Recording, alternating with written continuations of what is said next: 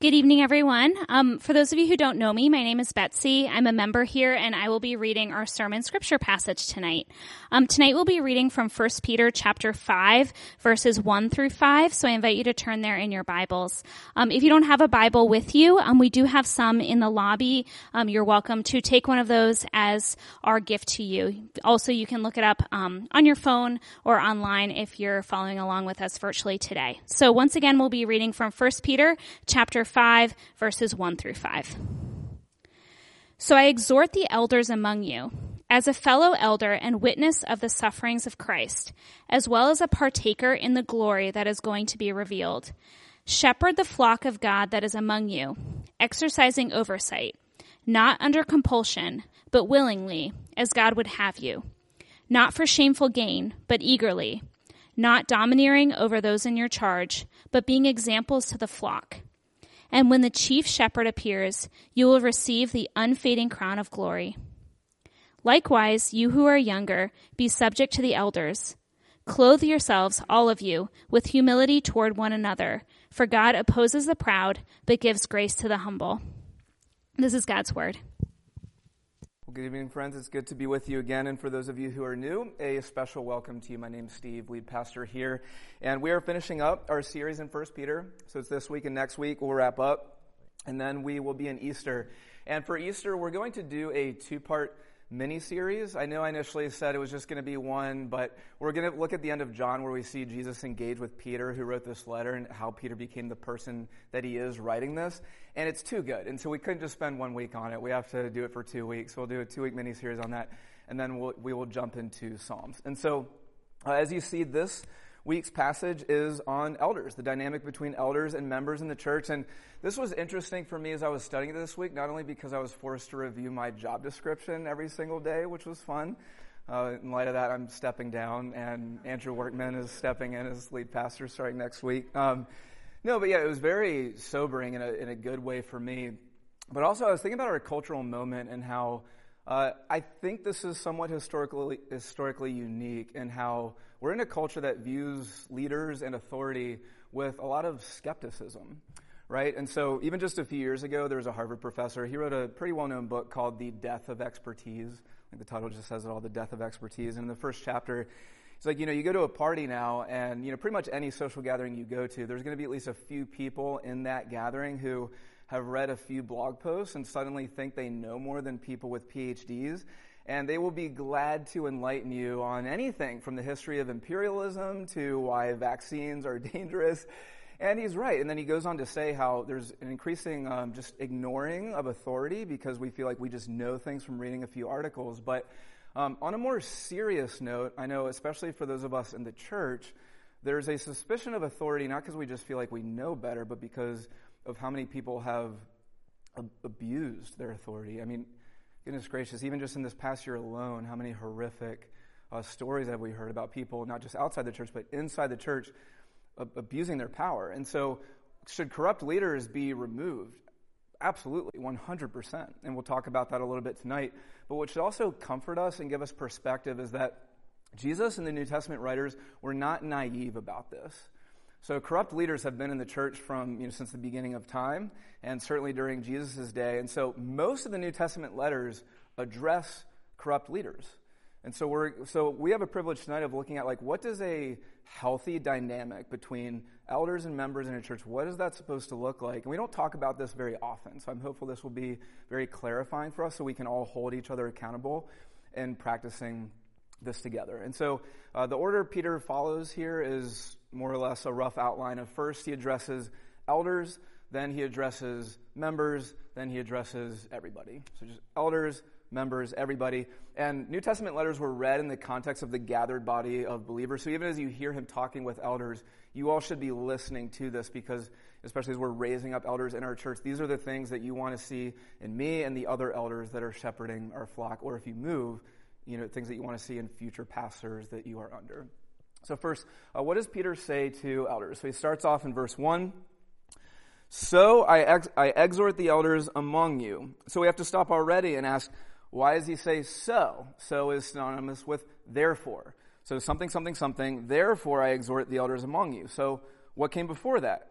And what we looked at 2 weeks ago was he talked about suffering. So essentially the train of thought with Peter is, don't be surprised at the fiery trial, but rejoice when you share in Christ's sufferings, blah, blah, blah, blah. Therefore, I exhort the elders. And so you have to ask, what's the connection between elders and suffering?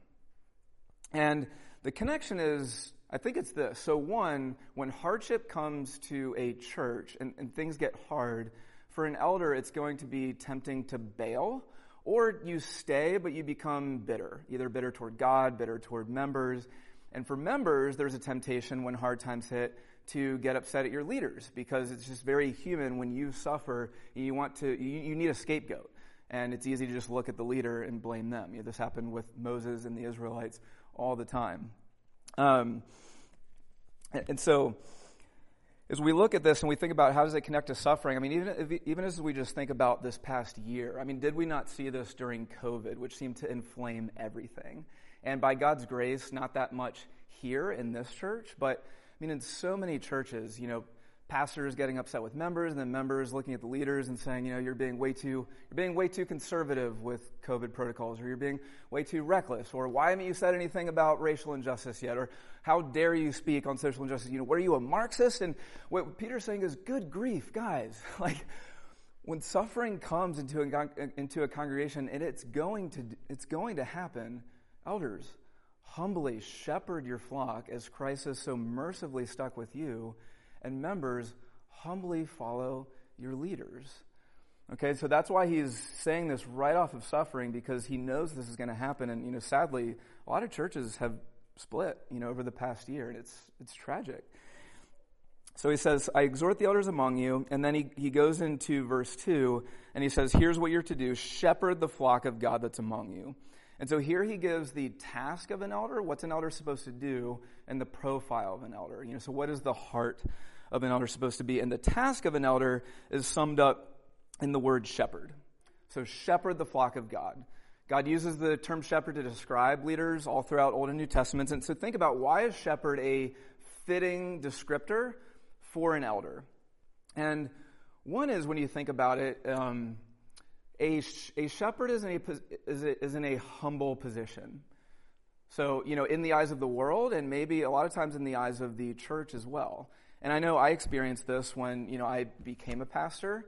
Suddenly the dynamics at social gatherings changed a lot. And so, when you go to a party, what's one of the first questions people ask you? What do you do? And sure, people ask that because it's just an easy conversation starter. But also, I think one reason why people ask it, and why some people really enjoy answering that question, is because it's a ranking question, especially in an area like this. So, what do you do? And if you respond with something like, oh, I'm an astronaut, or I'm a brain surgeon, like you go up in the hierarchy of the people at that party. And what I noticed is, the first time I answered, I'm in professional Christian ministry and I teach from the Bible, like my ranking plummeted. I was probably seen at the bottom of the totem pole at that gathering. But when Peter describes us as shepherds, as elders as shepherds, so the whole phrase, celebrity pastor, is a contradiction in terms. Because if you go into the ministry because you want to make a name for yourself, or you want to be seen as high, well, that's fundamentally not what a shepherd is. You're supposed to humble yourself just as Christ first humbled himself, as Philippians 2 says, right? So that's one way that the task of a shepherd plays out. But number two, think about a shepherd. A shepherd knows the flock. So a shepherd, if you just see a shepherd with sheep in a field, how does he care for the sheep? He doesn't just, come in on a bike and drop a podcast on them or something and then leave. No, it's intensely relational. He stays with the sheep all the time. And so if you're in ministry and you just want to stay in your study all week and then just, preach a sermon on Sunday and then disappear again, well, then you shouldn't be a shepherd, even if you consider yourself an introvert. A shepherd should have a pulsating desire in their heart to be with the flock. And this is one reason why, even as an introvert, I am really enjoying this season of a church as a church plant, because I get to know, each person who comes in here, especially as time goes on and restrictions are lifting and so forth. So number two, a shepherd knows the flock. And then number three, and this is the hardest part, a shepherd goes after wandering sheep. And sheep wander for a number of reasons. So sheep can wander because they are walking in sin. And so if an elder sees that somebody is walking in sin, then they have to pray for that individual and then summon up the courage to go to that person in love, because oftentimes sheep will bite. When a shepherd goes to help them, you aren't going to be looked at upon with favor often, but you need to do that if you care for the sheep. Other times they wander because of a slow drift. So maybe, you have a work or travel schedule that shifts, and so you just start to miss the gathered body in groups during the week more and more. Or in a season like this, you start to live stream a lot more simply because it's convenient, not because it's actually necessary. And so shepherd goes after sheep who are drifting. And number 3, a shepherd goes after, sometimes a sheep is wandering because they're limping. This world is filled with pain, and sometimes you want to keep up with the flock, but you can't. And so as a shepherd, you need the eye and the heart to be, like, if not the first, one of the first people who notices when a sheep is limping, and go after that sheep and either help bind them up yourself and carry them as Christ does with us, or make sure they have the necessary support inside and outside of the community. So a shepherd goes after wandering sheep. And then finally, what does a shepherd do? A shepherd sticks with the sheep even when the night grows dark. So if a wolf comes, if it gets cold, if sheep are hurting, a shepherd stays. So as the saying goes, faithless is he who says farewell when the road grows dark. And so Peter says, if you are a shepherd and the road grows dark, you stick with the sheep. You don't run, you don't flee, you stick with them. So that's what's wrapped up in this term shepherd. And then he goes on to say, shepherd the flock of God. Isn't that amazing? This was both the most comforting and the most challenging part, I think, of this whole passage. Shepherd the flock of God. So elders, remember, the people in the church, they do not belong to you. So yes, you are taking care of them, but you do not own them. They belong to God. And as I was thinking about this, Andrew Workman, and I was hoping he would be here because he's probably been wondering about this. So 3 years ago, he lent me a few books. And I still have these books because that's the kind of friend I am, okay? And those of you who have children, you know that if you have a bookshelf, in your living room or wherever, there's something about a bookshelf that acts like a Death Star tractor beam that draws the toddler toward the books. And they just crawl toward the bookshelf and just start going, poof, poof, poof, poof. They just throw all the books out. And so Titus, he loves to play with the books in our living room. And so what did I do with Andrew's books? It didn't take long to see, Titus is throwing Andrew's books, so I put them on the top shelf. Why? Because as I looked at those books, I was thinking, shepherd the books of Andrew, right? So these books, they belong to Andrew, and because they belong to Andrew, I'm going to take special care of them. So when Peter says, shepherd the flock of God, he says, remember, each and every single person who's sitting in your pews, who you see during the week, take good care of them, because they belong to the crucified and resurrected Jesus Christ. And so treat them accordingly. And for members, you as well, this should give you so much comfort because, you guys already know this, but inevitably, your elders are going to fail you or disappoint you. Or inevitably, me and the other elders are going to act too quickly or too slowly or be too soft or too harsh all the time. And in light of the things that have been happening recently, I know a lot of these more well-known preachers and pastors that have fallen hard due to some really intense sin. It's shaken a lot of people's faith because for a lot of these people, your faith story is tied up with these really well-known evangelists. And so when you remember, however, that you belong to Jesus and not an individual person, this gives you a lot of stability knowing that you're not ultimately looking to a person as your Savior, but you belong to Christ. He's your chief shepherd. Okay, so that's the task of a shepherd, shepherding the flock of God. And then he goes into, so what's the heart or the profile of an elder? And then, so he continues in the second half of verse 2. He says, first, not under compulsion, but willingly. And so, if you are an elder, you're not to do it because you have to. Sometimes you do this because, a church asks you to become an elder and then you feel like, oh my gosh, well, I don't want to do this, but I feel like I'm disobeying God, so I'm just going to do it. Or you don't think there's anyone else in the church who's willing or qualified, so you step in. But what happens when you're shepherding the flock of God under compulsion? One of the first signs you know that you're doing this is grumbling kicks in. So, oh gosh, I have to go visit with this person again. I have to go to this elder meeting again. I have to preach this sermon again. Right? Instead of viewing it as this is something I get to do in response to the mercy of Jesus Christ. So shepherd the flock not under compulsion, but willingly, as God would have you. Next, not for shameful gain, but eagerly. So not for shameful gain.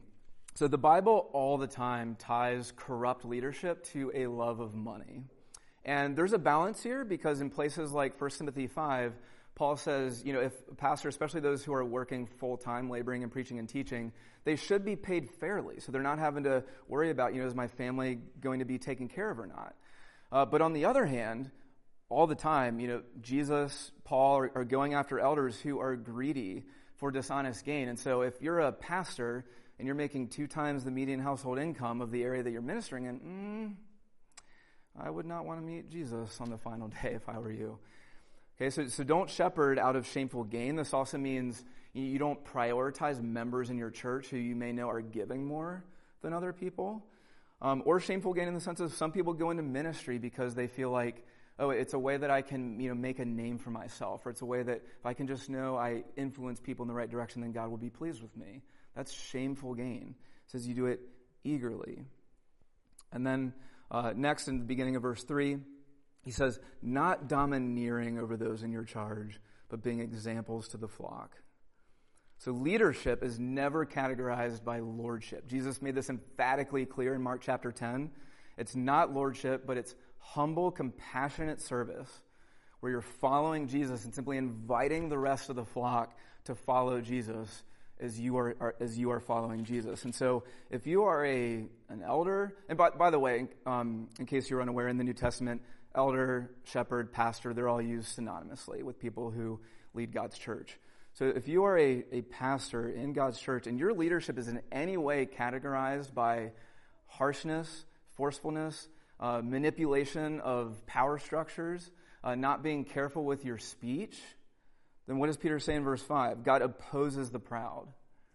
God is fundamentally opposed to you. But instead, as a pastor, your leadership should be categorized by tenderness of heart, warmth, love, affection. I love how Charles Spurgeon put it. So he was part of a great revival in England, and he trained, a lot of people know him as a great preacher, but he poured his life into developing young ministers. And there's this book I have called Lectures to My Students. It's a compendium of lectures he gave to his students. And this is what he says when he's encouraging his students on leading not in a domineering way, but in a warm way. And he says, I love a minister whose face invites me to make him my friend. A man on whose doorstep sign reads, welcome, not beware of dog. Give me the man around whom the children come. A man without a friendly disposition should be an undertaker and bury the dead, for he will never succeed in influencing the living. A man must have a great heart if he is to have a great congregation. No pride and selfishness chill you when you approach him. He's as warm as your own fireside. He has his doors wide open to receive you, and you are with him. You are at home with him at once, as a ship is in a harbor. Such a man I would commend you to be, everyone. And wouldn't the churches in our country look so different, if that characterized the pastors in our churches? And it's the kind of pastor that I aspire to be. It's the kind of pastor that I want you to rebuke me for when I am not behaving in a warm way, like Peter here is describing, and like how Charles Spurgeon is describing. It's always what we should look for as we are raising up new elders. Okay, and then he says in verse 4, when the chief shepherd appears, you will receive the unfading crown of glory. So here he's comparing the gorgeous but fading, flowery crown that would be given to athletes if they would win a competition with the unfading eternal riches and joy that comes when you meet Christ on the final day. And so what Peter's saying here is, elders, when you shepherd the flock, this must be your motive.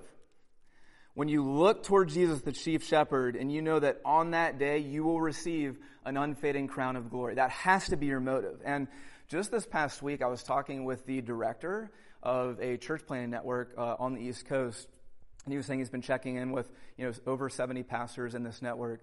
He said, Steve, the common thread that I came across as I would talk with these pastors one-on-one is burnout.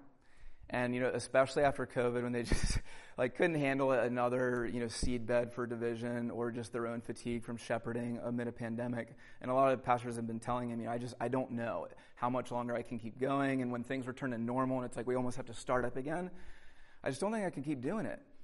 And what Peter's saying is, what is going to get you through false accusations, or unfair attribution of motive, or criticism, or members leaving, or people deconverting, or people that you've had in your living room and you pour your heart out to them, and then a month later they turn on you or ghost you.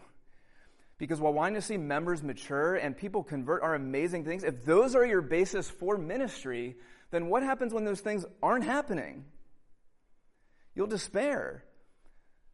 So he says that you have to keep your eyes fixed on your Savior for when you meet him on that final day.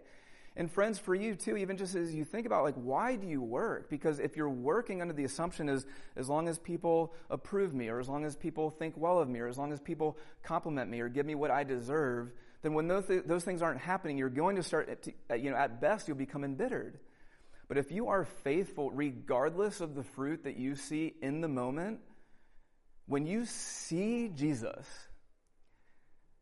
and he holds you and says, well done, good and faithful, that'll be worth it. That'll be worth it. Every single minute. And so keep your eyes on the chief shepherd. So that's the word to elders, and then he moves on. He says, likewise, you who are younger, be subject to the elders, or submit to the elders. And so here he says, you who are younger, broadly speaking, he's referring to everyone who's not an elder.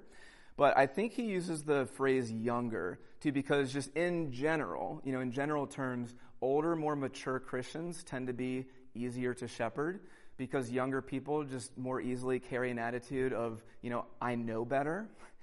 And so he's saying, you who are younger, submit to the elders. In other words, when your elders are humbly shepherding the church as they follow Christ, follow them in humble submission.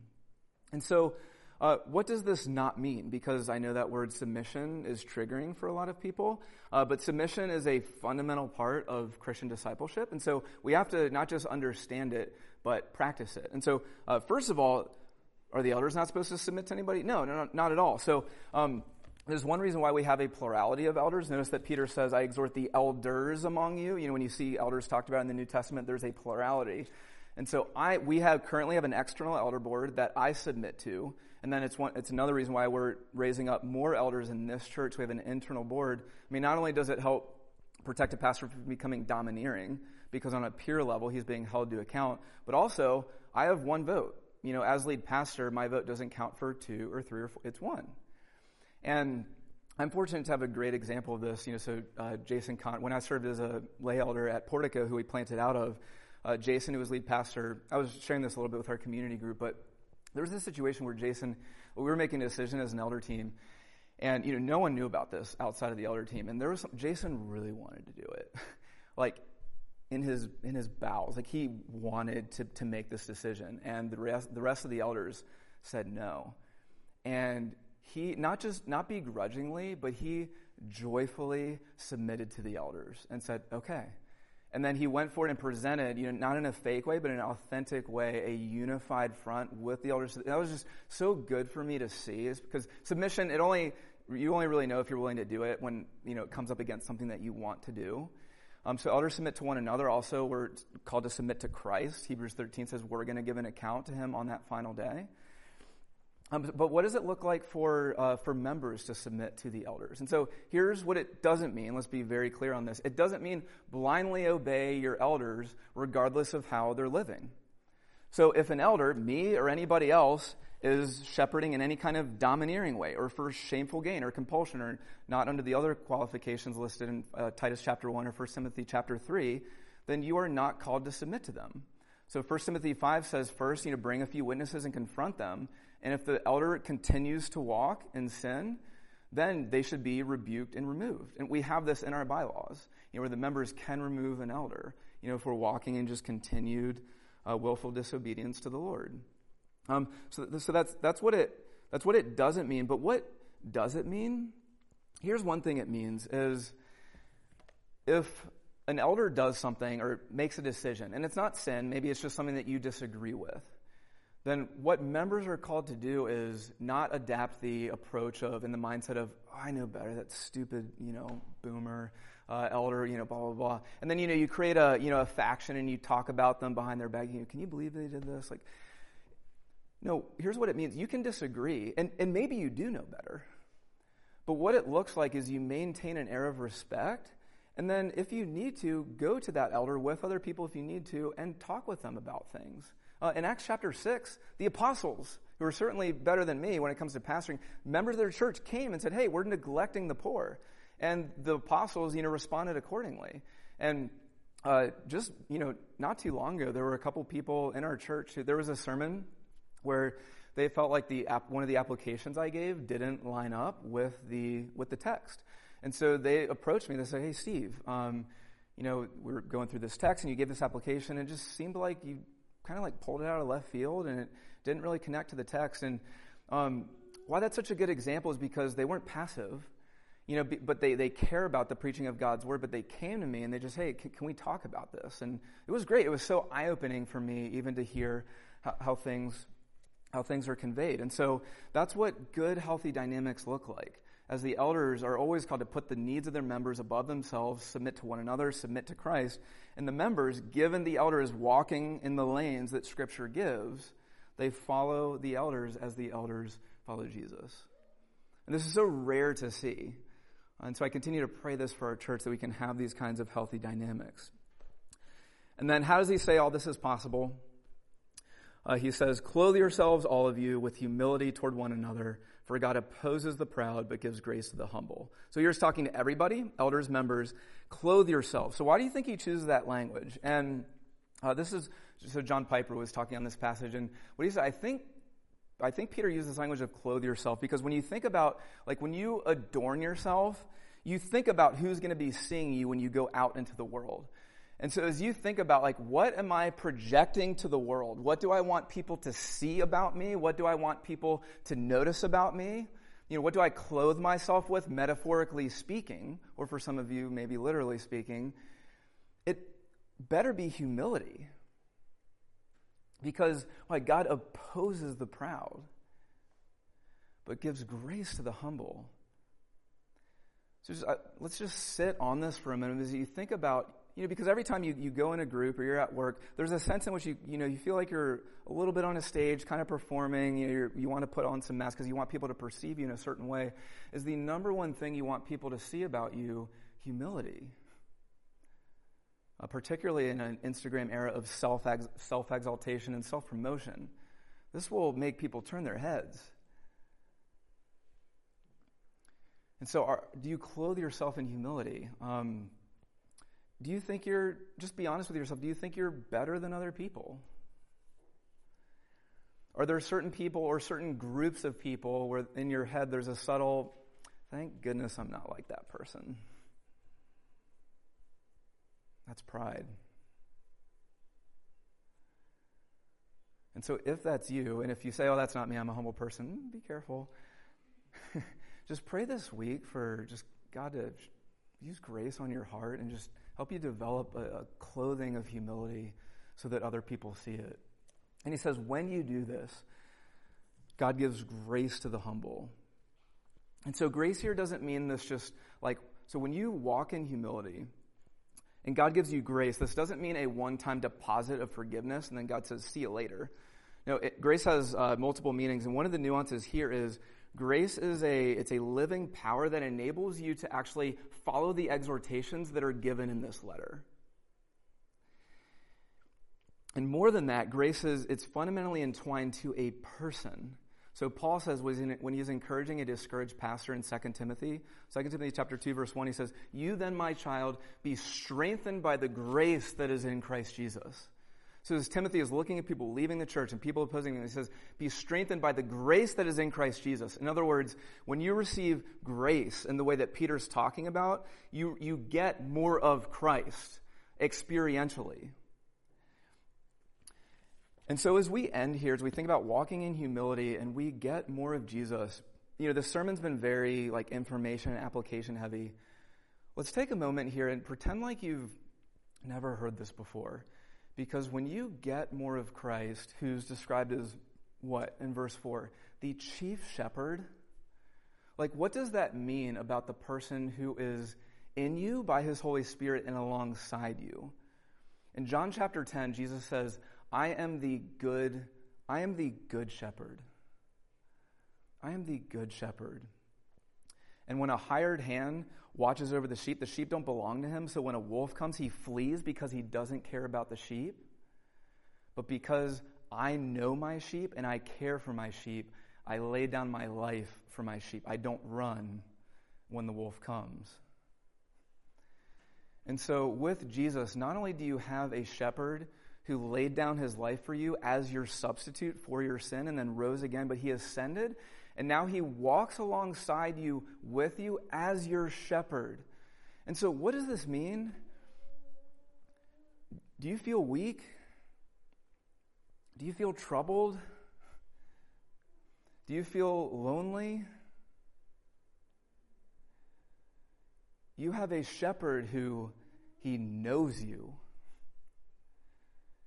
You have a shepherd who runs after you when you wander, not out of compulsion, but eagerly. You have a shepherd who, when you are limping, he's the first one to notice, always.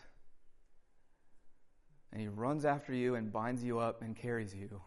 And while faithless is he who says farewell when the road darkens, faithful is he who stays with you no matter how dark the road gets. And that's our Savior. And he shepherds you all the way into what Revelation 7 describes as, you will see your great shepherd who will guide you to springs of living water, and he will wipe away every tear from your eye. We have an amazing shepherd. He's so good. And so let's clothe ourselves in humility toward one another and follow him together. Let's pray. Lord Jesus, I thank you so much that you are our good shepherd. I can't be the shepherd you are, and I just thank you for the privilege it is to be a under shepherd of this church. I thank you for what a joy it is to shepherd here, and I pray for me and everybody in this room that we will cherish anew the fact that you are risen, and the fact that you stay by our side and shepherd us in the way that only you can. And it's in your mighty name we pray. Amen.